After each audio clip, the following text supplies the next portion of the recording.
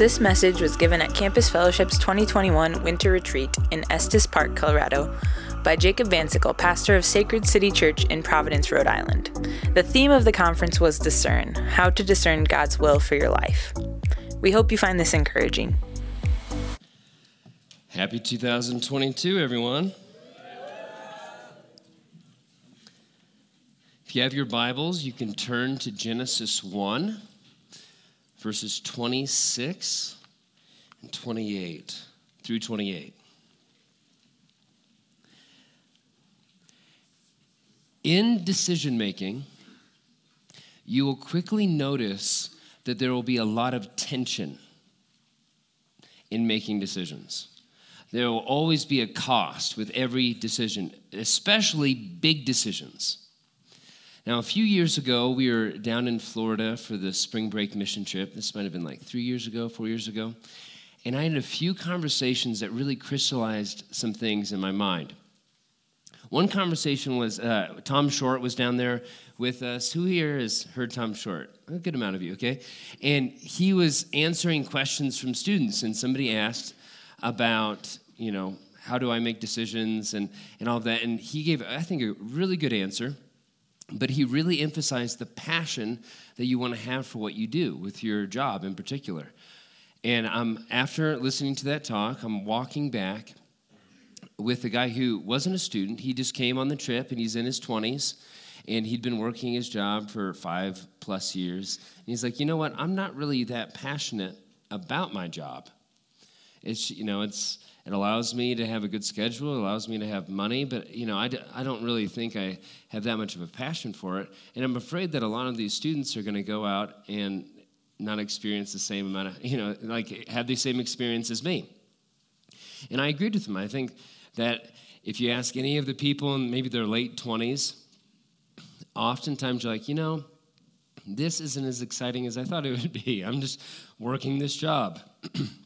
And then I had another conversation, that same mission trip, with a woman. She was junior in college, senior in college, and she was a theater major and actually very skilled in what she did. She was very skilled as an actress. And she was trying to decide what she would do after she graduated. And I'm like, okay, what do most people in your major do in your field? Well, the ultimate goal would be in theater and Broadway and all of that. And I'm like, okay, what's the track? Well, she's like, the track is you usually get on with traveling with some sort of theater production, and you kind of work your way up to higher and higher levels of theater production. And I'm like, okay, how long would that usually take? It's like, sometimes that can take like 10 years before you can find a place that you're going to be.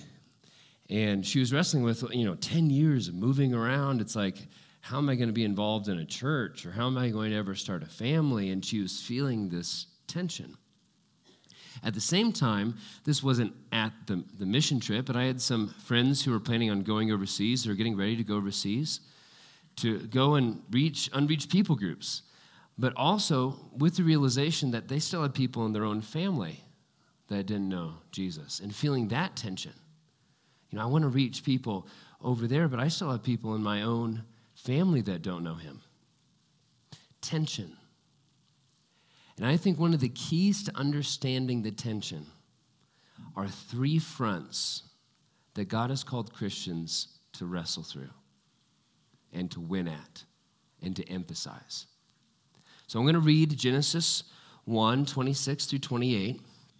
We'll pray and kind of look at these 3 fronts. Genesis 1, verses 26 through 28. This is what it says. Then God said, let us make man in our own image, after our likeness, and let them have dominion over the fish of the sea, and over the birds of the heavens, and over the livestock, and over all the earth, and over every creeping thing that creeps on the earth. So God created man in his own image. In the image of God he created him. Male and female he created them. And God blessed them. And God said to them, be fruitful and multiply, and fill the earth and subdue it, and have dominion over the fish of the sea, and over the birds of the heavens, and over every living thing that moves on the earth. Let's pray.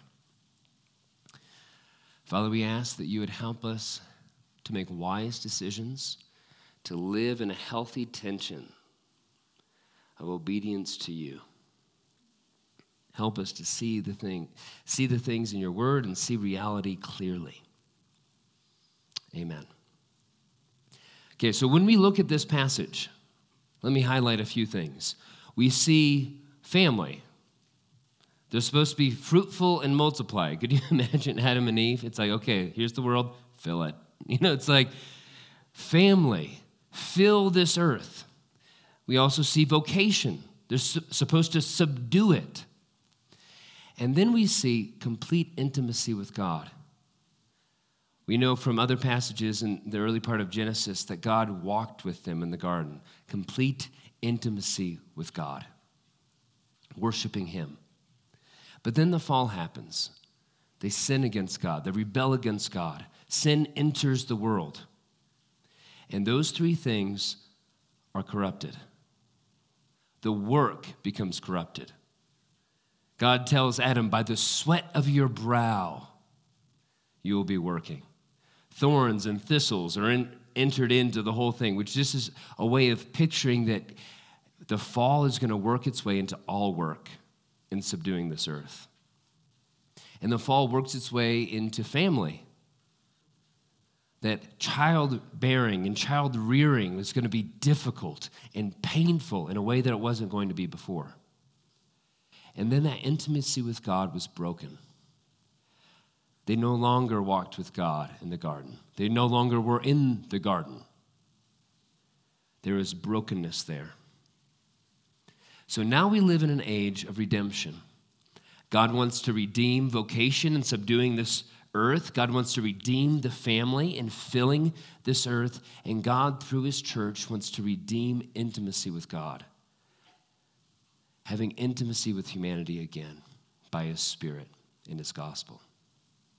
3 fronts: vocation, family, and church.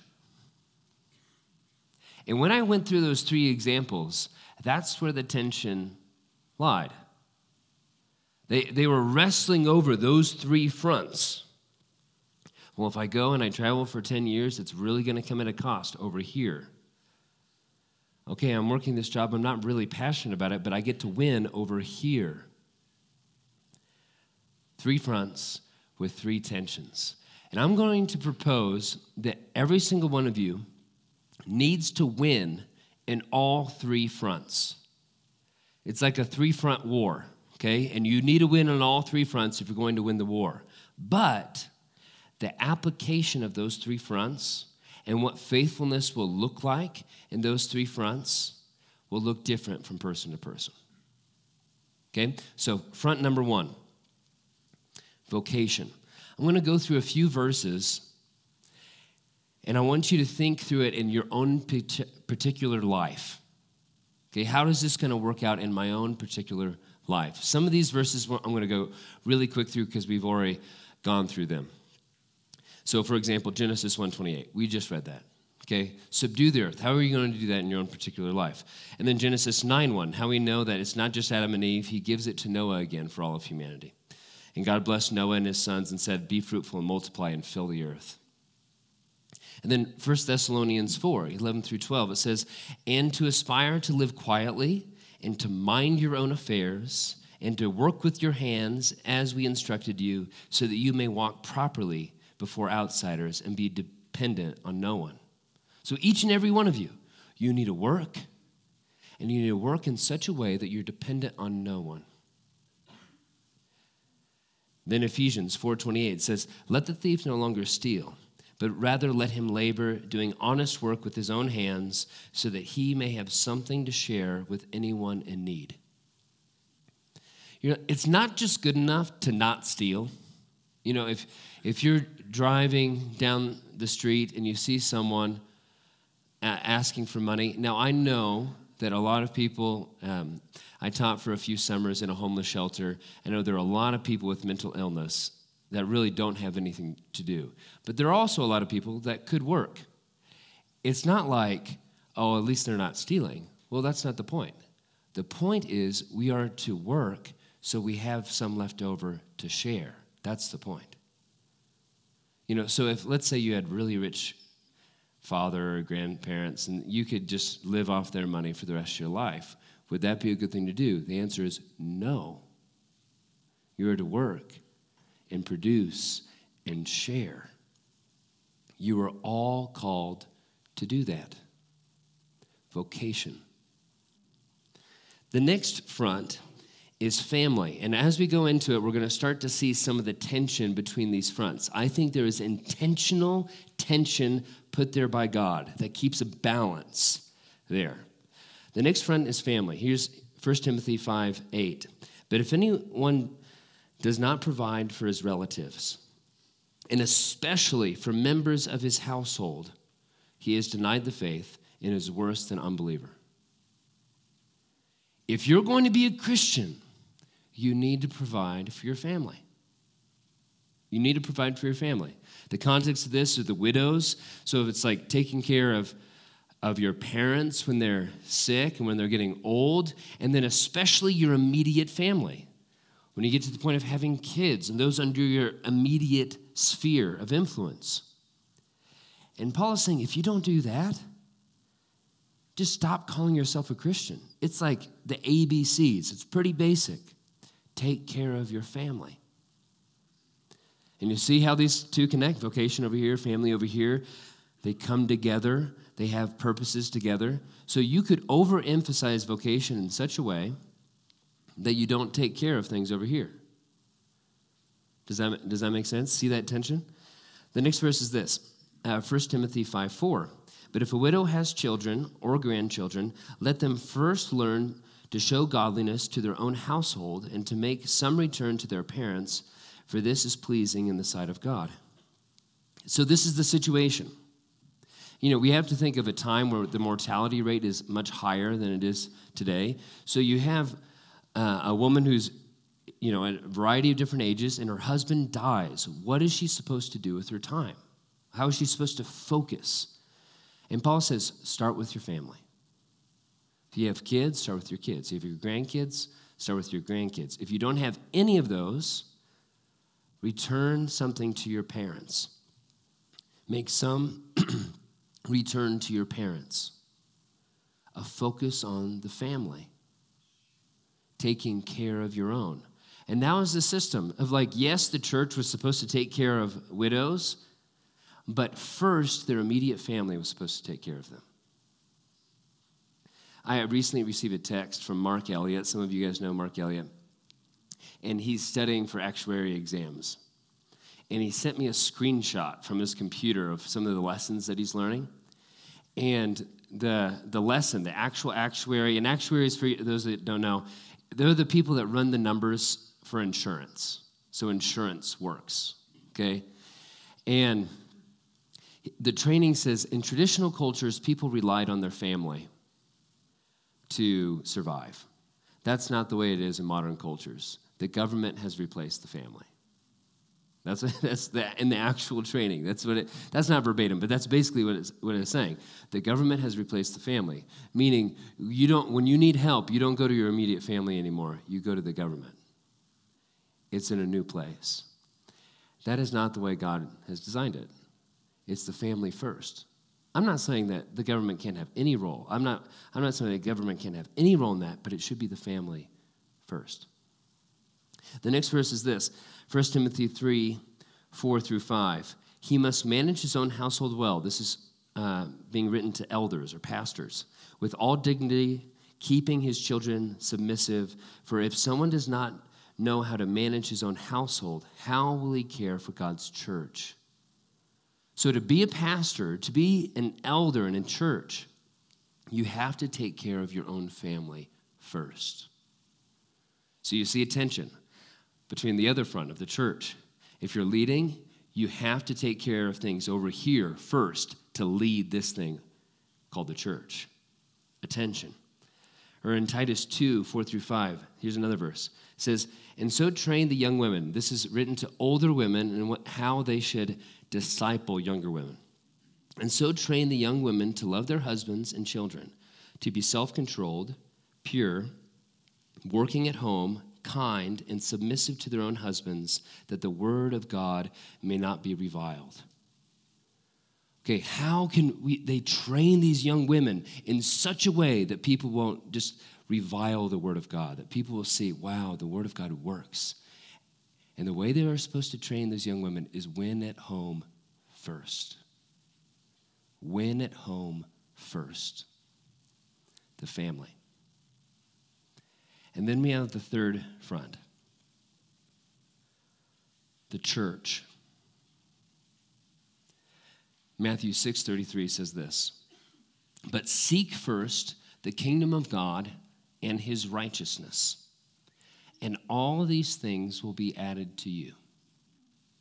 All these things here is provision. Clothing and shelter and food. It's provision. And Jesus is saying, take this to the bank. If you seek my kingdom first, I will take care of you. Now, you see that tension? It's not contradicting, but it is a tension in which God tells his people to work hard with their hands so they don't rely on anyone. But at the same time, he also tells his people that if you seek my kingdom first, I'll take care of you. You see how that creates a tension there? And it's a necessary tension. We need to work hard, but also put ourselves out there in faith, knowing that God will protect us and take care of us. The next verse is this, Luke 8:19-21. It says, "Then his mother and his brothers came to him, but they could not reach him because of the crowd. And he was told, 'Your mother and your brothers are standing outside, desiring to see you.' But he answered them, 'My mother and my brothers are those who hear the word of God and do it.'"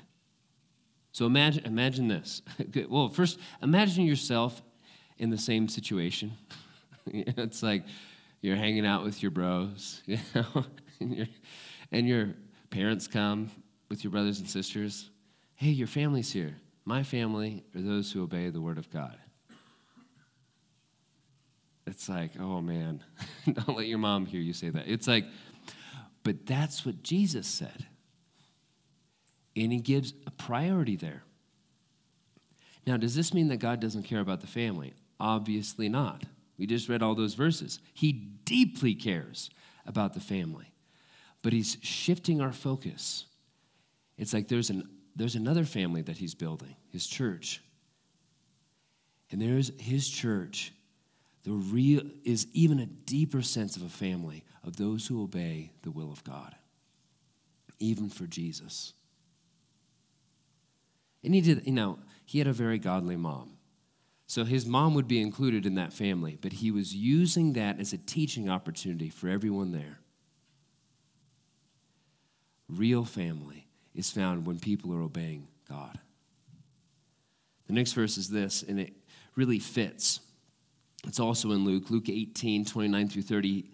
This is what Jesus said. He said to them, "Truly I say to you, there is no one who has left house or wife or brothers or parents or children for the sake of the kingdom of God who will not receive many times more in this time and in the age to come eternal life." He says, if you leave some of these things behind, you will be rewarded. Now, again, intention. Does this mean that as a parent, I can say, my daughter Annabelle's in the back. She's about to be 7. It does not mean I can say, "Peace, Annabelle, figure it out." It's like, no, that's not what it means. But it does mean that when let's say she's out of the house, she's thriving in another home, I might feel this tension of like, okay, I'm retired now. I could stay close to the grandkids, or I could go and do this, or I could go do that. And I need to understand that if I make a decision that might even come at the cost of being as present as I could be with my grandkids or something like that, that it will be rewarded. There's a tension there. The same tension that those missionaries were feeling. I still have some unbelieving parents. Should I go overseas? It's a tension. It's not easy to answer that one. And Jesus is saying that he will reward you. And I love how he says, in this age, you will see many times more in this time and in the age to come eternal life. So there are even rewards that he gives us in this time. I have some friends that, because they're going to be missionaries, the parents of the bride didn't go to the wedding. Losing a family. But in this time, they've also been rewarded with family. It was a beautiful thing to see the church rally around them and be their family and be there for them. In this time, they were rewarded. And I've seen that over and over and over again. People make decisions to follow Jesus, and their family are like, no way. And the church comes around them and says, we'll be there. We'll be your family. Attention. And the last verse is this, Matthew 28:19. Go therefore and make disciples of all nations. We've been reading this the entire time. But it's like that will come at a cost at those two fronts. So how do you balance it? Before we talk about how you balance it, I want to give you a few minutes. And I want you to write down, you're thinking through your decisions in life, and I want you to write down the tensions that you feel. You know, we're going through these verses. What tensions do you personally feel in your decisions when it comes to these three fronts? 3-ish minutes.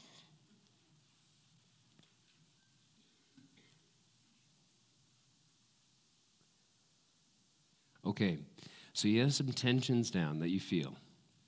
The next question, I'm going to give you a few more minutes, is when you look at those verses, what are some things that you see that probably need to change?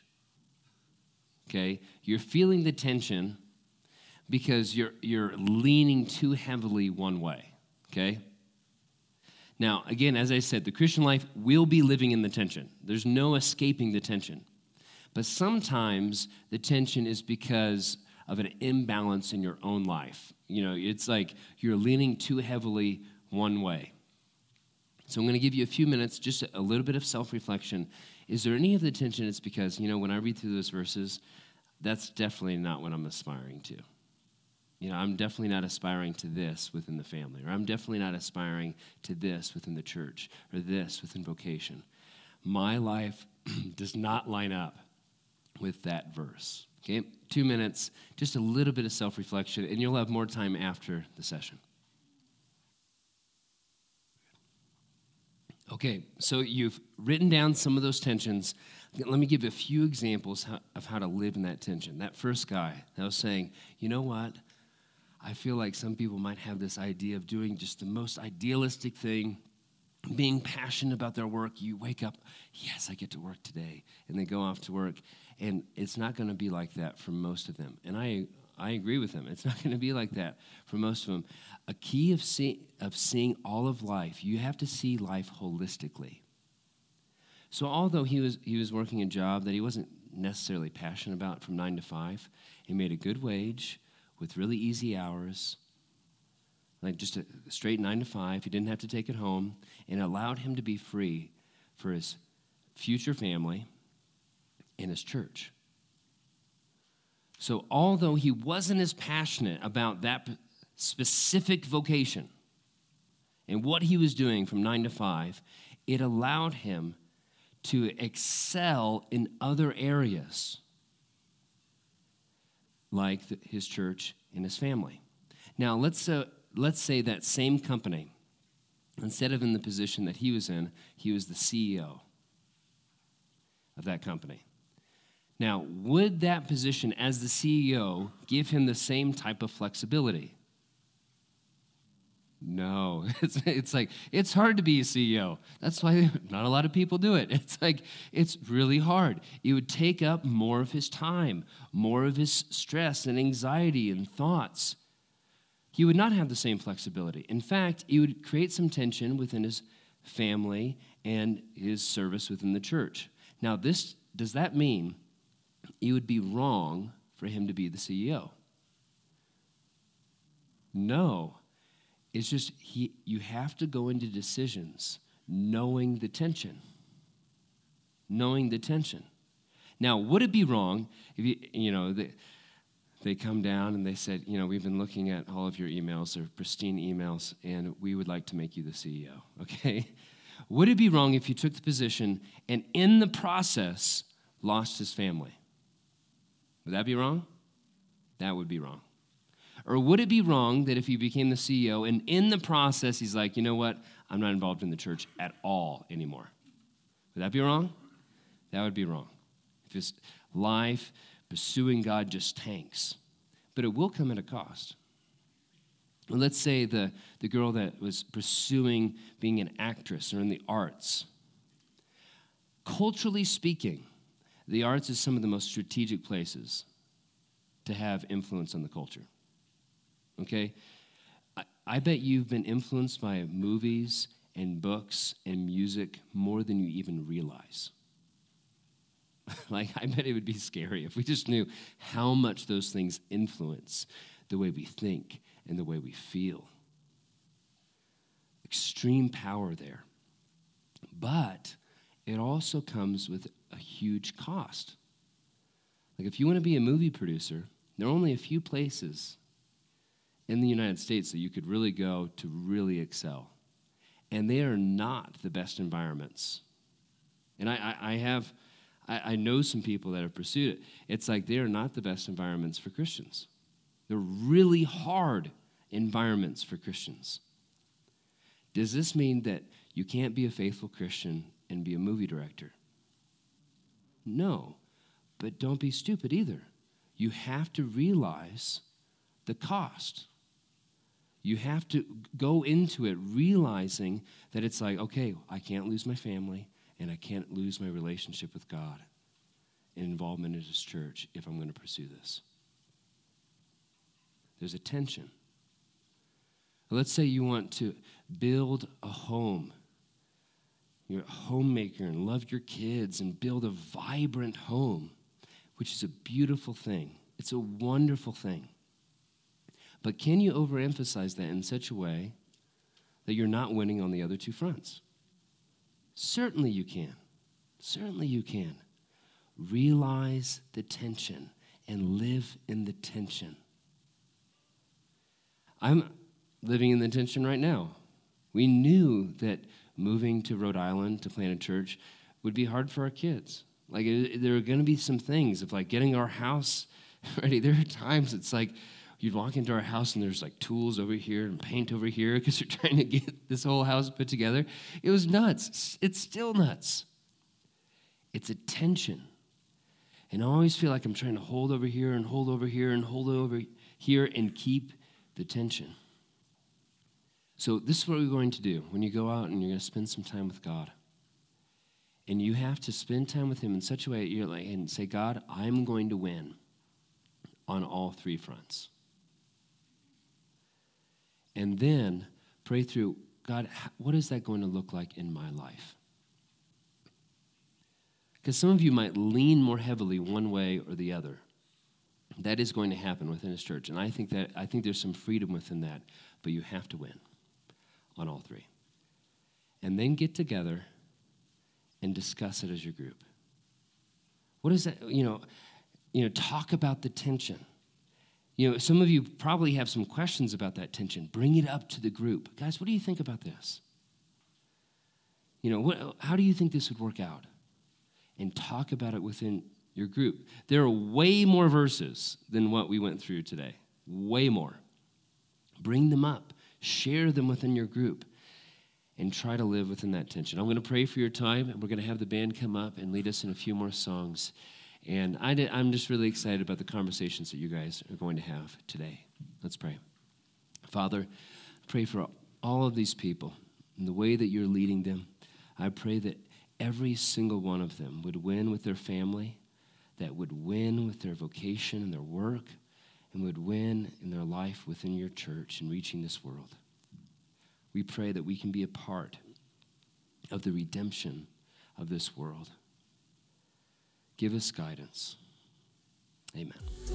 If you found this encouraging, we hope you'll subscribe or follow for more content, or go to our website, campusfellowship.com, for other resources. Campus Fellowship is a student organization whose goal is to come alongside local churches to reach college campuses. Thanks for listening.